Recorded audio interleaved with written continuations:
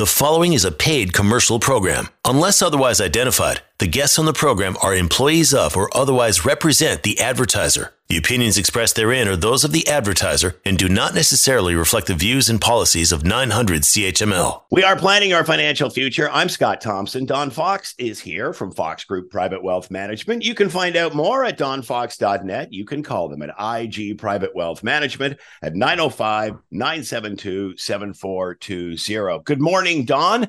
And you brought a special guest to the show today. This is pretty exciting. Yes, it's always nice to have Philip Petersen here. He's been on the show, I guess the last time was just before the summer, and he's the chief investment strategist for IG Wealth Management. And you know what? I'm sure all the listeners are thinking, okay, that's a great title, but what the heck does that mean? So maybe you can probably describe it a lot better than me, Philip. Certainly. And first, thank you, Don, and thank you, Scott, for having me on today. It's my great pleasure to join you. The role of the chief investment strategist at IG Wealth Management really, I would say, covers three broad areas. One is to research where we are in the economic cycle, the market cycle, find the opportunities of how investors can make money in the near future, given all the data that we have in front of us. Second role is to actually implement those ideas into some of our portfolios that I manage. And then the third one would be communicated to our key stakeholders, our clients, our advisors, and the general public in events such as this, or write-ups. We do a podcast, the number of different media. Yeah, I've seen your face on BNN. And I know that. How often did you get on that show? I'm on there about every other week. Okay. So yes, so when I do catch it occasionally, I say, "Hey, I know that person." So and again, it's kind of interesting. So to get prepared, what would your normal day be in terms of prep and the things that you have to read and data that you have to kind of absorb? Well, we have, I would say, upwards of about 300 different data sets that we track and economic and financial models that we update on an ongoing basis. So any given day, you can imagine there's going to be releases put out in the United States, Europe, Canada, or other areas around the world that are important to us.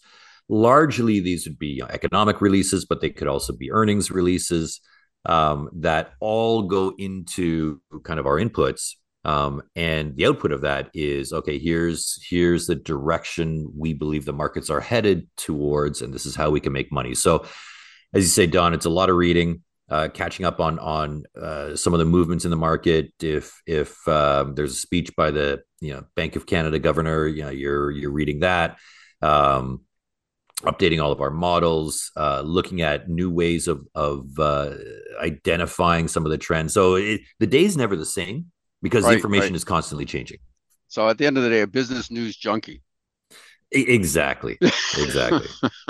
But with all that right now, I think it's safe to say there seems to be a general uneasiness in general. You're talking to people, I think they're putting on a brave face, but they know that maybe their daughter's mortgage or son's mortgage is coming up for renewal in a few months, and they're not sure. Or somebody's got their house for sale and it's not selling as quickly, and yet they're purchasing on their other end. It just seems like there's lots of uneasiness. Would that be safe to say?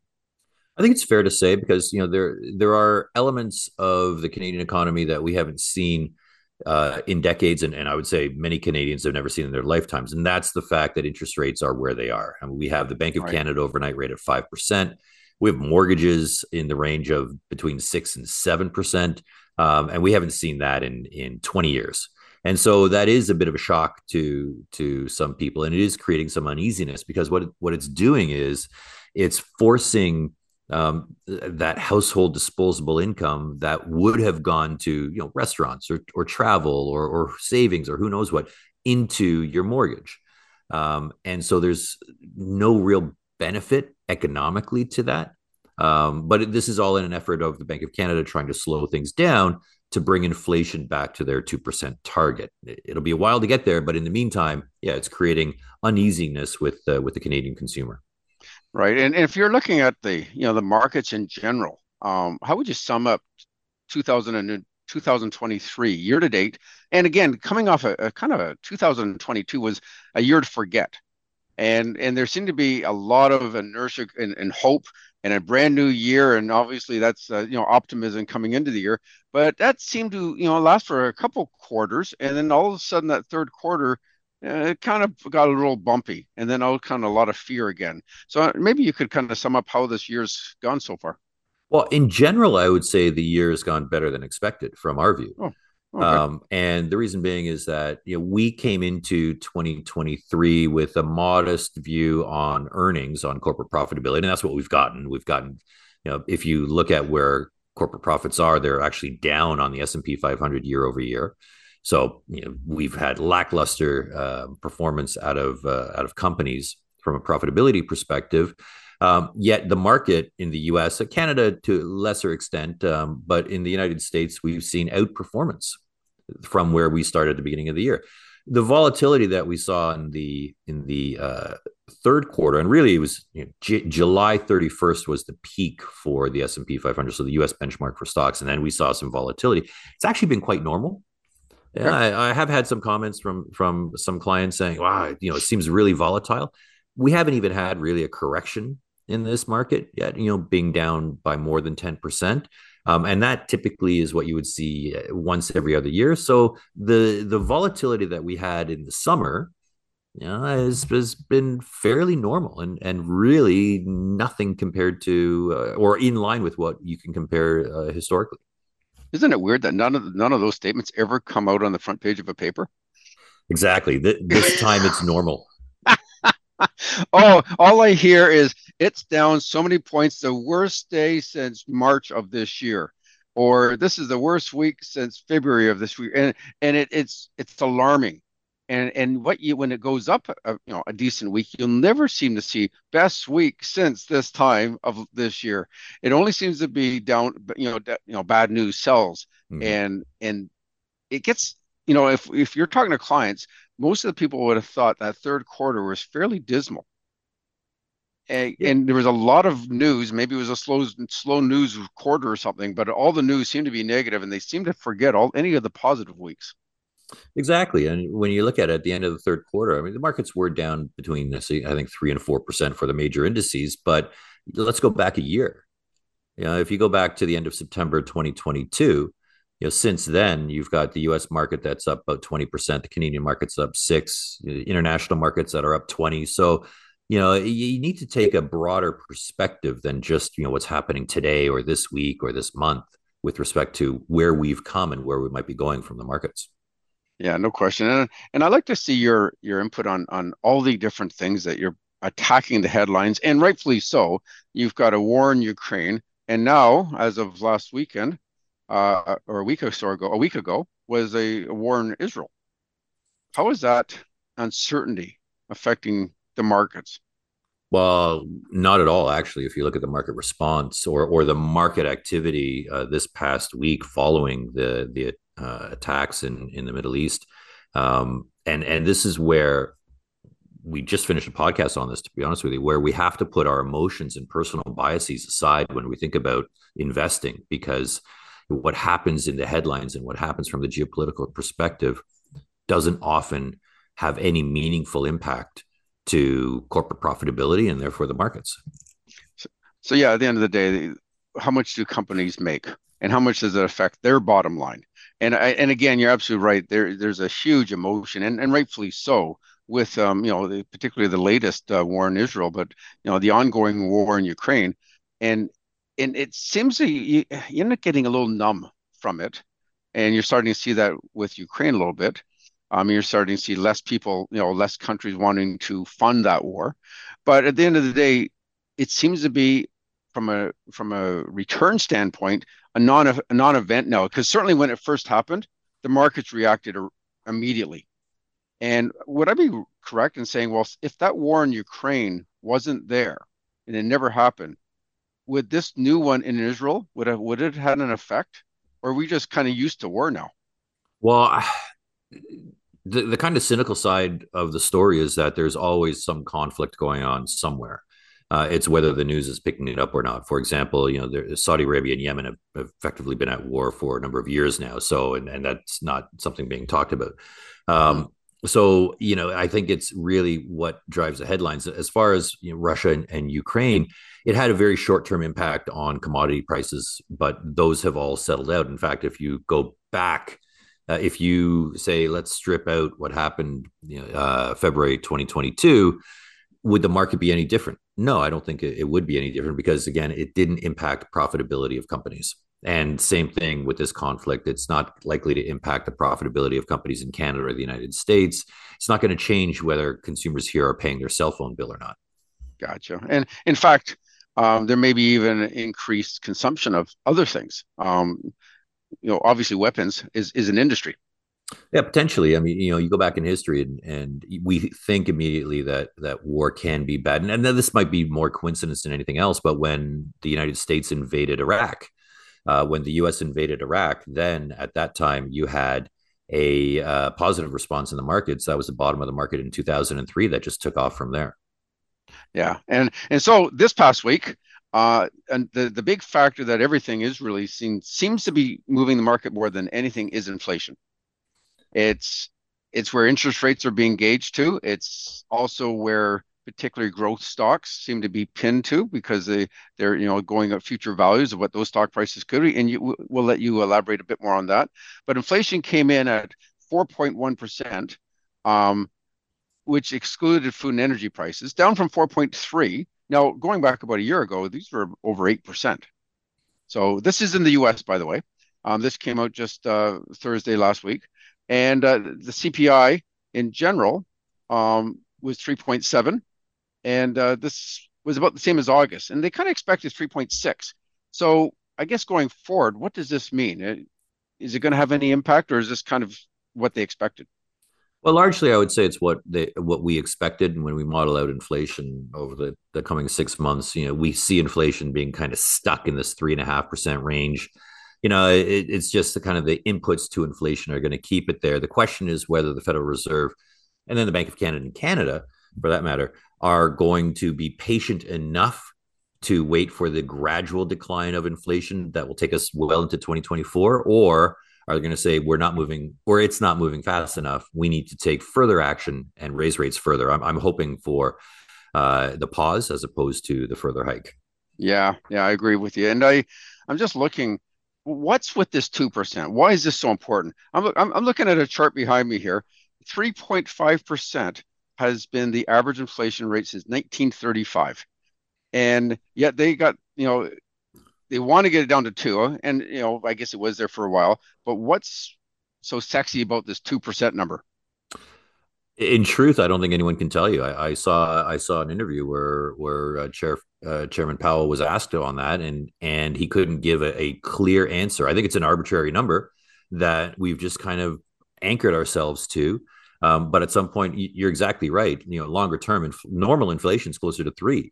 So I think at some point down the road, central bankers might have to revisit that target and say 2% is not achievable. Maybe 3 is the real number.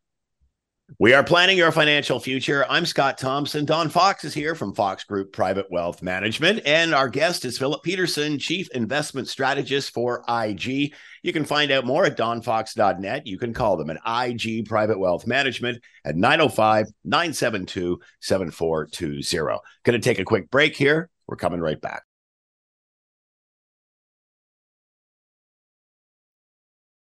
You are listening to a paid commercial program. Unless otherwise identified, the guests on the program are employees of or otherwise represent the advertiser. The opinions expressed therein are those of the advertiser and do not necessarily reflect the views and policies of 900 CHML.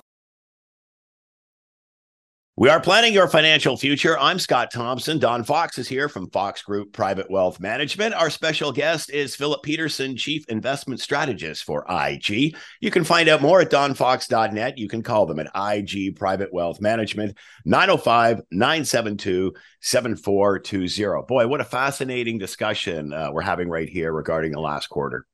You know what? I love having Philip here with us because this is the stuff you can't find in the papers. You're getting the alarming the newspaper grabbing kind of headline news, but you don't get the real goods. And this is what Philip is bringing us today, which is just fantastic. And so, we were just talking about inflation, and certain areas we're actually down in the last quarter or the last year.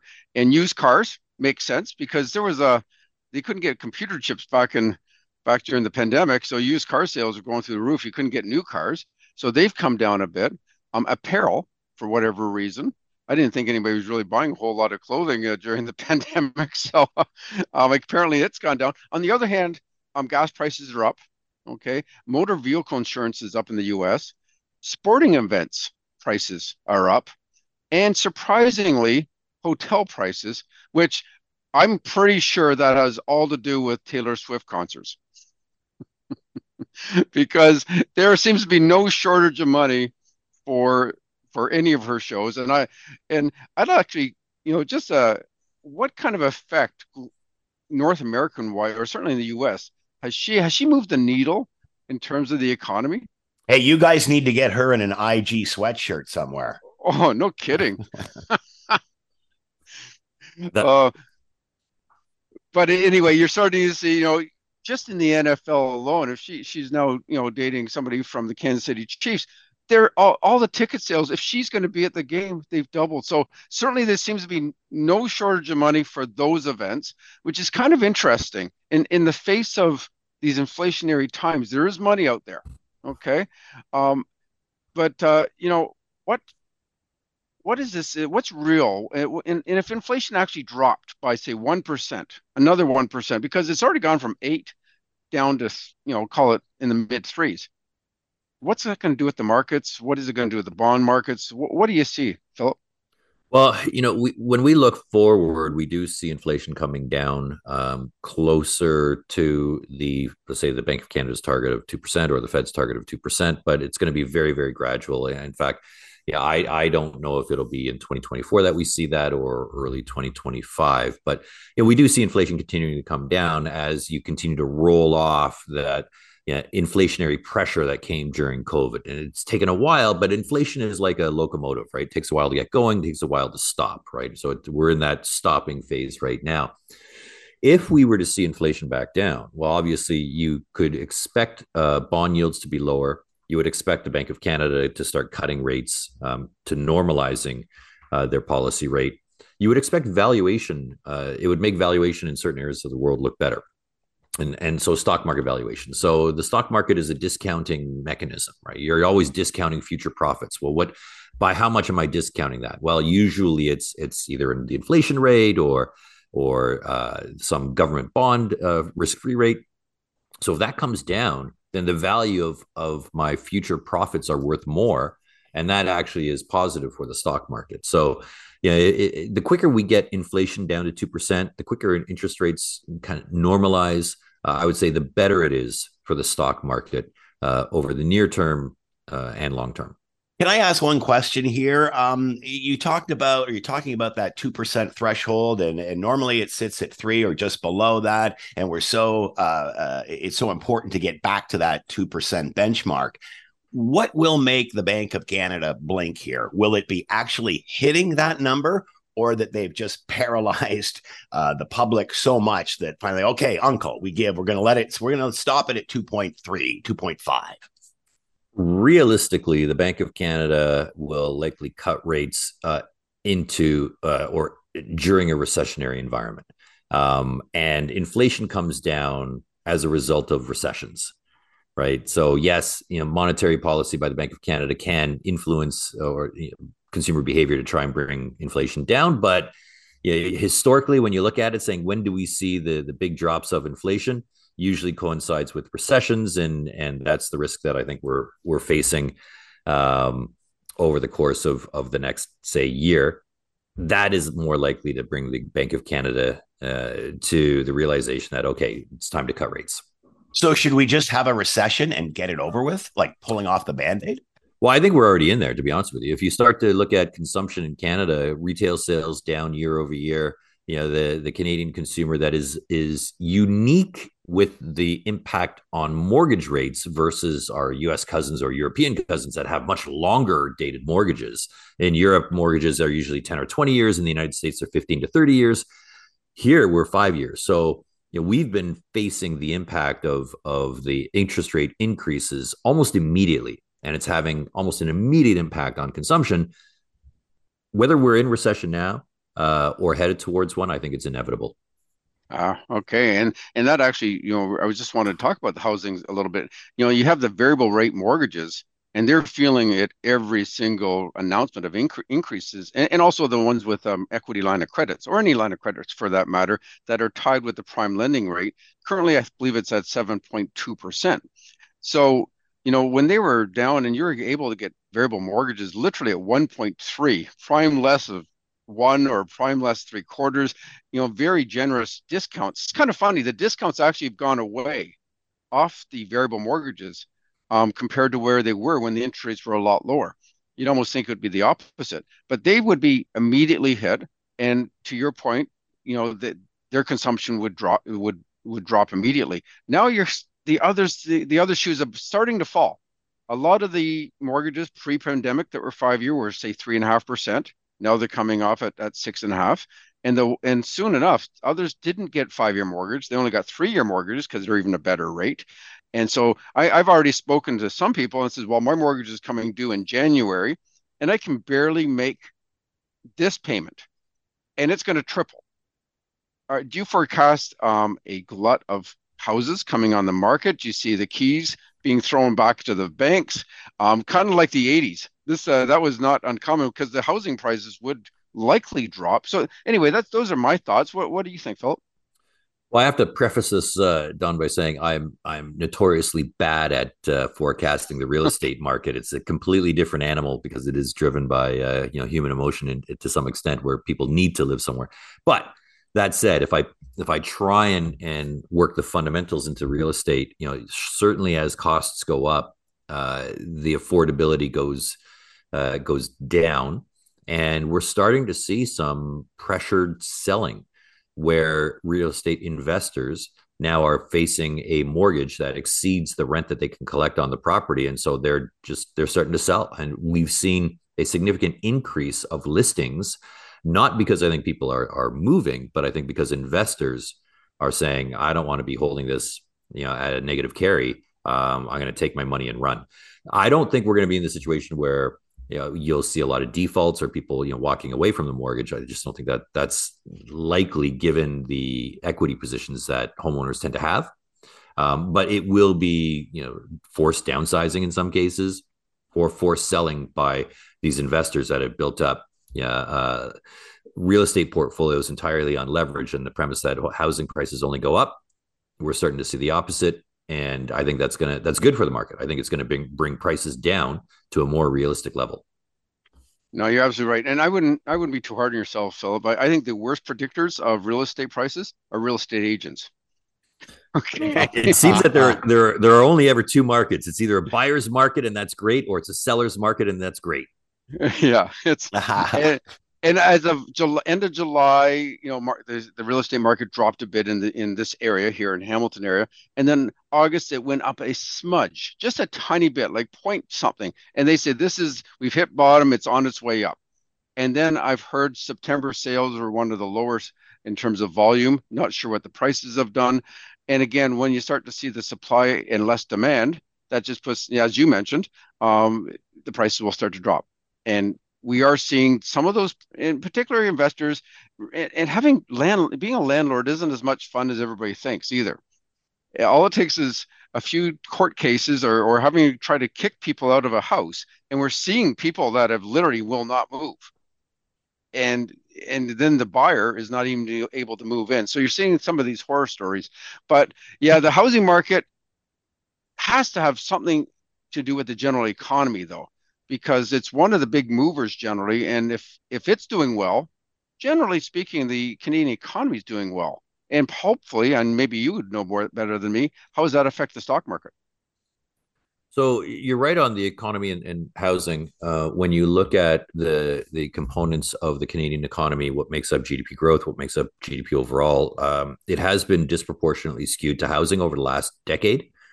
As housing starts to slow down, prices, which rolls into real estate commissions, just the natural ebb and flow of all the peripheral transactions that go on after buying a house. You got to get paint, you got to get furniture, you got to get appliances, whatever it might be. that just all slows down. And so from the economic perspective, when we start to see housing slowing down, it is going to result in a slowdown of the overall Canadian economy. From my perspective as an investor, it doesn't really matter to me because the housing market is not really incorporated into the stock market. The banks have some exposure, but I mean, the banks are very well managed and well positioned to ride out any weakness in the housing side. So from the stock market perspective, it's immaterial. And the Canadian economy, we often say, look, the Canadian economy is not the stock market. The stock market is more globally focused as opposed to domestically focused. And to that end, we can argue that we're seeing more upside for the Canadian stock market over the coming 12 months, even in the face of downside for the Canadian economy. Interesting. And I would think the biggest exposure might be banks in terms of risk. And I have noticed some of the banks, their performance has not been great. In fact, in the past, kind of like the people suggesting real estate only goes up, there was a time not long ago that bank stocks only go up.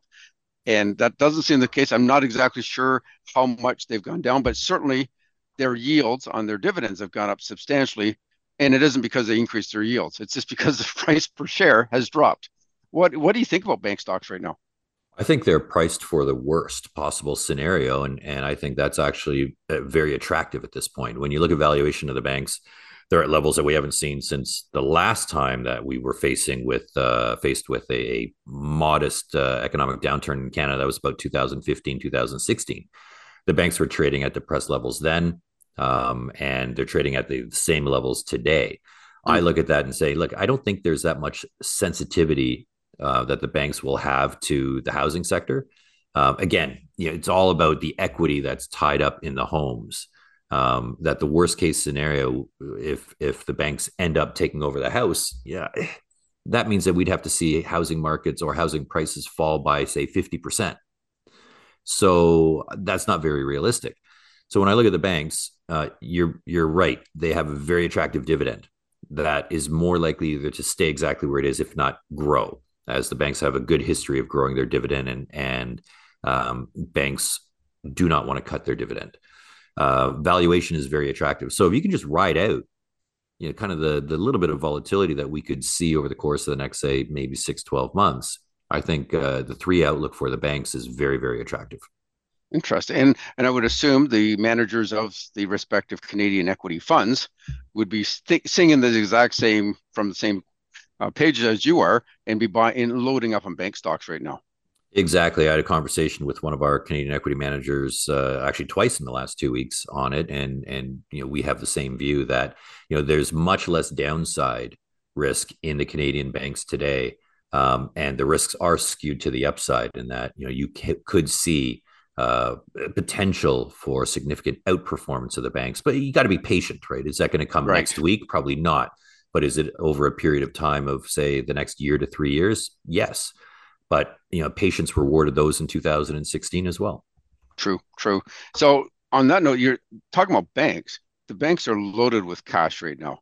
They have high GIC rates. GIC rates are pushing about a little over 5%. Our money market funds are about 5%. Cash in general, just sitting on the sidelines, is 5%. Why wouldn't everybody just throw all their money in cash right now? It seems like, first of all, I have a feeling there's a pretty good hoard of cash anyway. There is. Look, I think there are reasons for certain investors to hold cash and to hold GICs over a short period of time, or maybe over a longer period of time. That's really the individual investor assessment, right? How much risk do you need to take to meet your financial goals longer term? The funny thing is about it, though, that when we talk about that and we say, hey, look, if average returns over whatever period of time is 5% and I can get 5% out of a GIC, why wouldn't I just do that? Well, the idea is because that average return incorporates or includes periods of underperformance, which we've just come through, matched by periods of outperformance, which we could be moving towards. And so when you lock into a return of, say, 5% over an extended period of time, you're giving up all of that upside that might be necessary to meet your financial goal. Because when you come out of that GIC, rates could be 2.5%, and we could be headed for a downturn at that point. So all you've done is just given up the potential for upside. That said, I often say, look, if anyone has a need for cash within the next 12 months, then the best place for you is cash, not in the market, not subject to risk. But And that's that's over, say, always a 12-month period. and that's always the case, regardless what rates are at. You got to protect the principal if you need the money in 12 months. You never want to gamble. That's speculating in the markets. And so, you know what? At the end of the day, it's putting the right investment instrument to the right goal. And isn't it a good time to buy when it's low? So, and the stocks are a little low right now. And so perhaps, as you mentioned, when they talk about averages and the average equity is about 6% above inflation, well, that's average. That's if you hang on. And right now, if anything, it's probably a buying opportunity. But I know we'll talk a bit about this right after the break. We are planning your financial future. I'm Scott Thompson. Don Fox is here from Fox Group Private Wealth Management. Our special guest, Philip Petersen, Chief Investment Strategist for IG. You can find out more at donfox.net. Call them at IG Private Wealth Management at 905-972-7420. A quick break here. We're coming right back. You are listening to a paid commercial program. Unless otherwise identified, the guests on the program are employees of or otherwise represent the advertiser. The opinions expressed therein are those of the advertiser and do not necessarily reflect the views and policies of 900 CHML. We are planning your financial future. I'm Scott Thompson. Don Fox is here from Fox Group Private Wealth Management. You can find out more at donfox.net. You can call them at IG Private Wealth Management, 905-972-7420. And our special guest today, Philip Petersen, Chief Investment Strategist with IG. And we got a short break here, so you got to squeeze as much in here, Don, as you can. It's pretty hard with the kind of data that Philip brings to the table here. But one of his jobs is tilting our very well-run portfolios. I profile discretionary tactical tilts is what he does. And so it's a combination of having Canadian equities, U.S. equity, emerging markets, international equities, all managed by many different managers, depending if they're growth or value or small cap. And then on top of that, you have fixed income, which has got private and public and global bonds. It's a mix of many different areas. At the end of the day, it's very well run without the tilts. But then you add Philip Petersen to the mix, and he then massages it to say, okay, every quarter, how should I just change it slightly? So first of all, how have the tilts worked out in the past year? Well, the past year, I'd say we've had positive results out of the tilts, but it's really a tale of two parts of the year. The first half of the year, the first 6 months of the last 12 were quite positive, where we were underweight U.S. equities, overweight international, and at that time we were neutral equity fixed income. We might have been a little bit overweight equity, versus fixed income. In the last 6 months, though, I'll say that some of those that additional performance that we were able to deliver from the asset allocation was eroded away, and frustratingly, Don, it was eroded away on the back of 7 companies in the United States that we couldn't have predicted that just drove the S&P 500 higher. These are NVIDIA, Tesla, Microsoft, Google, Amazon, Apple, and Facebook. Yeah, there's your 7. There you go. Right, those are the 7. And that's largely been the performance on the S&P 500. You strip out these companies and the U.S. equity market is essentially flat. And so our view was that the U.S. equity market, as I said, we were expecting a little bit more lackluster returns out of it, and it came out strong, largely on the back of these 7 companies. But being underweight the U.S. Did detract a little bit, but not in a significant way. Overall, and this is what I say, when we talk about the tilts, it's not an all or nothing. As you say, Don, we're massaging the portfolio. We're just, literally, it is a tilt towards one way or the other. So we still captured, I would say, 90% or 95% of the upside of the U.S. equity market, but that missing that just a little bit did take away from the outperformance that we had in the first 6 months. That said, I'm still confident in the positioning. It's still like how we're positioned today with that underweight US, overweight the rest of the world. And now in the last 6 months, we have shifted to a slight overweight bonds, fixed income versus equity. And when you say overweight bonds, what exactly? So let's say the neutral position would be 20% fixed income or bonds. How much would you have moved it to? Right. If the neutral position is say 20%, now we're about 22. Oh, okay. So about a 10% Exactly.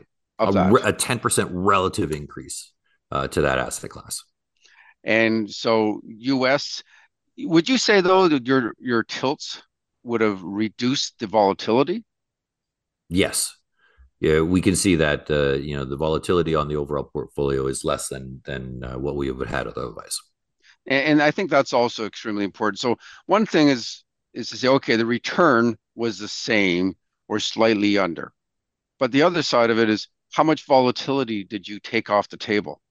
And I can tell you firsthand when I'm speaking with clients, they want the highest return with the lowest amount of risk. Yeah. And I think that's what your tilts are also trying to achieve. They are, and well, what's interesting is so while my tilts, I would say over the last year they actually added value. Last 6 months is where we balance things out, but the underlying managers then, and you talked about this, Don, with the portfolios that we manage, there are many different layers to it. So I don't buy and sell the individual stocks or bonds. We contract out with what we believe are the best managers or best in class managers in the world to do that. They've actually done just a fantastic job on the security selection, such that the performance of the portfolios has been very rewarding. Yeah, and when you're saying some of the best managers, you're looking at McKinsey, BlackRock, some of the private equity managers. You deal with these more on a daily basis than I would. Any standouts that have just hit it out of the park?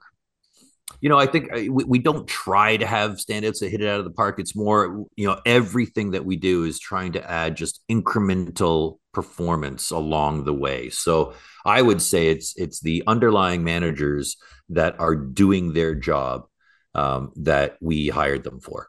And that's great. And at the end of the day, their job is exactly what you're trying to do. Best return they can get, having to stay in their lane. They can't go outside of their lane. They can't all of a sudden say, okay, I want to buy these type of stocks. They're not allowed to. So they're trying to stay in their lane, highest return, least amount of risk.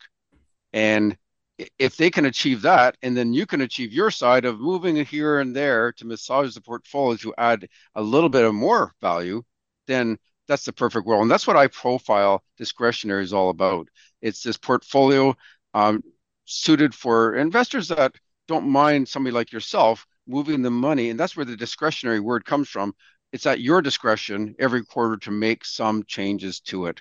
And I think it's a fantastic product. I love it. And generally speaking, it is part of all my clients' portfolios. We are planning. Sorry, let me interrupt here, Phil. We are planning your financial future. I'm Scott Thompson. Don Fox is here from Fox Group Private Wealth Management. You can find out more at donfox.net. You can call them at 905-972-7420 at IG Private Wealth Management. Our special guest is Philip Petersen, Chief Investment Strategist with IG, and we're coming right back. You are listening to a paid commercial program. Unless otherwise identified, the guests on the program are employees of or otherwise represent the advertiser. The opinions expressed therein are those of the advertiser and do not necessarily reflect the views and policies of 900 CHML. We are planning your financial future. I'm Scott Thompson. Don Fox is here from Fox Group Private Wealth Management. You can find out more at donfox.net. You can call them at IG Private Wealth Management at 905-972-7420. Our special guest today is Philip Petersen, Chief Investment Strategist with IG, and it's our last segment to squeeze everything in here, guys. Yes, and I've got 4 areas, and I want to get them all in and have your viewpoint on a few things. One is the Canadian dollar. It was at 76 cents back in July. Now it's hovering around 73 cents. And it used to have something to do with oil prices. They seem to be pretty high. What's going on with our dollar? Yeah, the dollar's been interesting in that historically the Canadian dollar against the US dollar moves on 2 things: oil prices and interest rates. In the last, I would say 6 months, maybe 12 months, the correlation between the Canadian dollar and oil has completely broken down, meaning it's not reacting to oil price moves much at all. And so it's all been about interest rates. And that is what has been driving the Canadian dollar lower over the near term, is the view that, well, maybe the Federal Reserve raises rates further and the Bank of Canada doesn't. Therefore, that puts downward pressure on the Canadian dollar. Would it not also have an effect on inflation, having a low dollar when it's trying to buy, imported goods such as groceries? This is the challenge that the Bank of Canada has: is that, do you step in to defend the dollar, which helps ease inflation by cutting interest rates, but by raising interest rates further.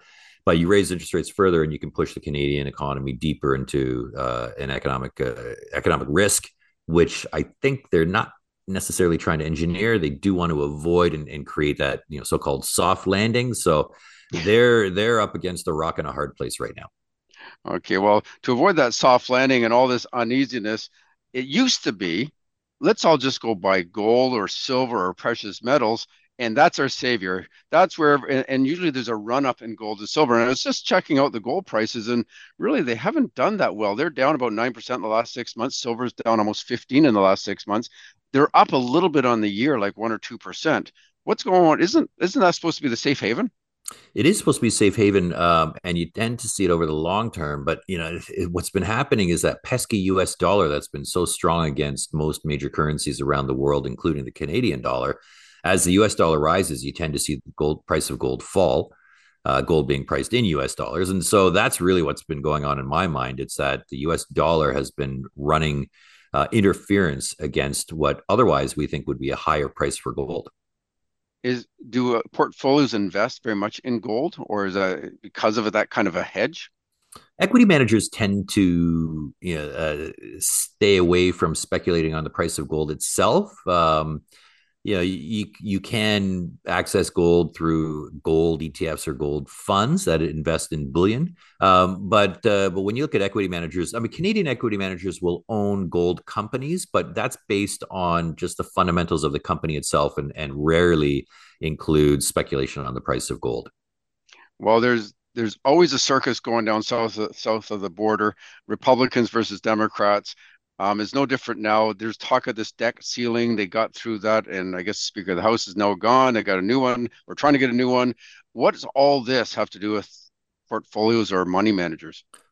Largely nothing. It's Good. it's fun to it's fun to watch. It's like it's entertaining as long as you're not in the United States, I suppose. But yeah, this is just political showmanship that, from the market perspective, again, doesn't tend to have a meaningful or lasting impact.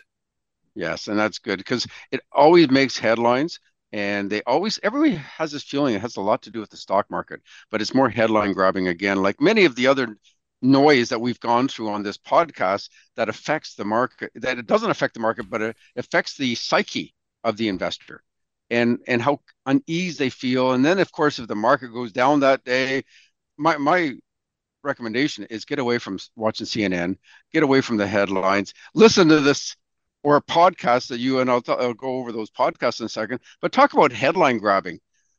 The Alberta Premier feels we should move. The CPP will go to the Alberta Pension Plan, and they feel that they have 53% ownership of this big giant fund that is not too different than what you're doing. It's a managed portfolio. What do you think about the truth of that?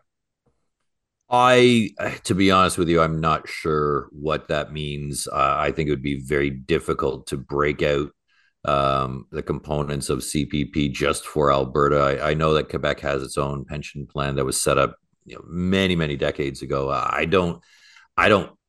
To be honest with you, Don, I try and stay away from things like that. I don't have an opinion on it. I'll leave that up to the federal government and the provincial government of Alberta to sort out. That's good. It's actually good not to have an opinion on it. It seems to be like bubble gum for the mind, these type of things, and it really does not have a lot to do with the stock markets. But for those people that I did Google it, and you wouldn't believe the number of threads and replies. The vast majority are saying, "Leave my Canada pension plan alone," and then of course most people are saying they might have ownership of about 16%, not 53% of the Canada Pension Plan. So quite interesting. Now, you do a podcast called The Living Markets, and I'll repeat that. It's called The Living Markets. So definitely it's about a 5 to 7 minute podcast. I have noticed that you're not on it all the time anymore. No, what I'm trying to do is I've got a team spread out across Canada. I've got a colleague in Quebec. Obviously, he does the version in French for any Francophone listeners, and then a colleague out in Edmonton. And so I spend a lot of time on the road, and sometimes I just can't get to it. And so we've planned for my colleague Ashish Uttara to step in and speak on behalf of the team when I'm not available. Fantastic. It's a great podcast. But if you were to say, sum up this whole podcast today, if you will, to the investors, stay patient, long-term, markets are lower. I don't know. What would you suggest? Well, the theme of this week's podcast is keep our emotions in check. And I think that's one of the best things that we can do when we think about investing is that often we can invest passionately and we need to be a little bit more dispassionate in order to make rational decisions when it comes to where we put our money. Fantastic. And again, thank you so much for joining the show, Philip. It's always a pleasure having you here. And I'm sure everybody listening today got a lot out of the segment. Well, thank you for having me.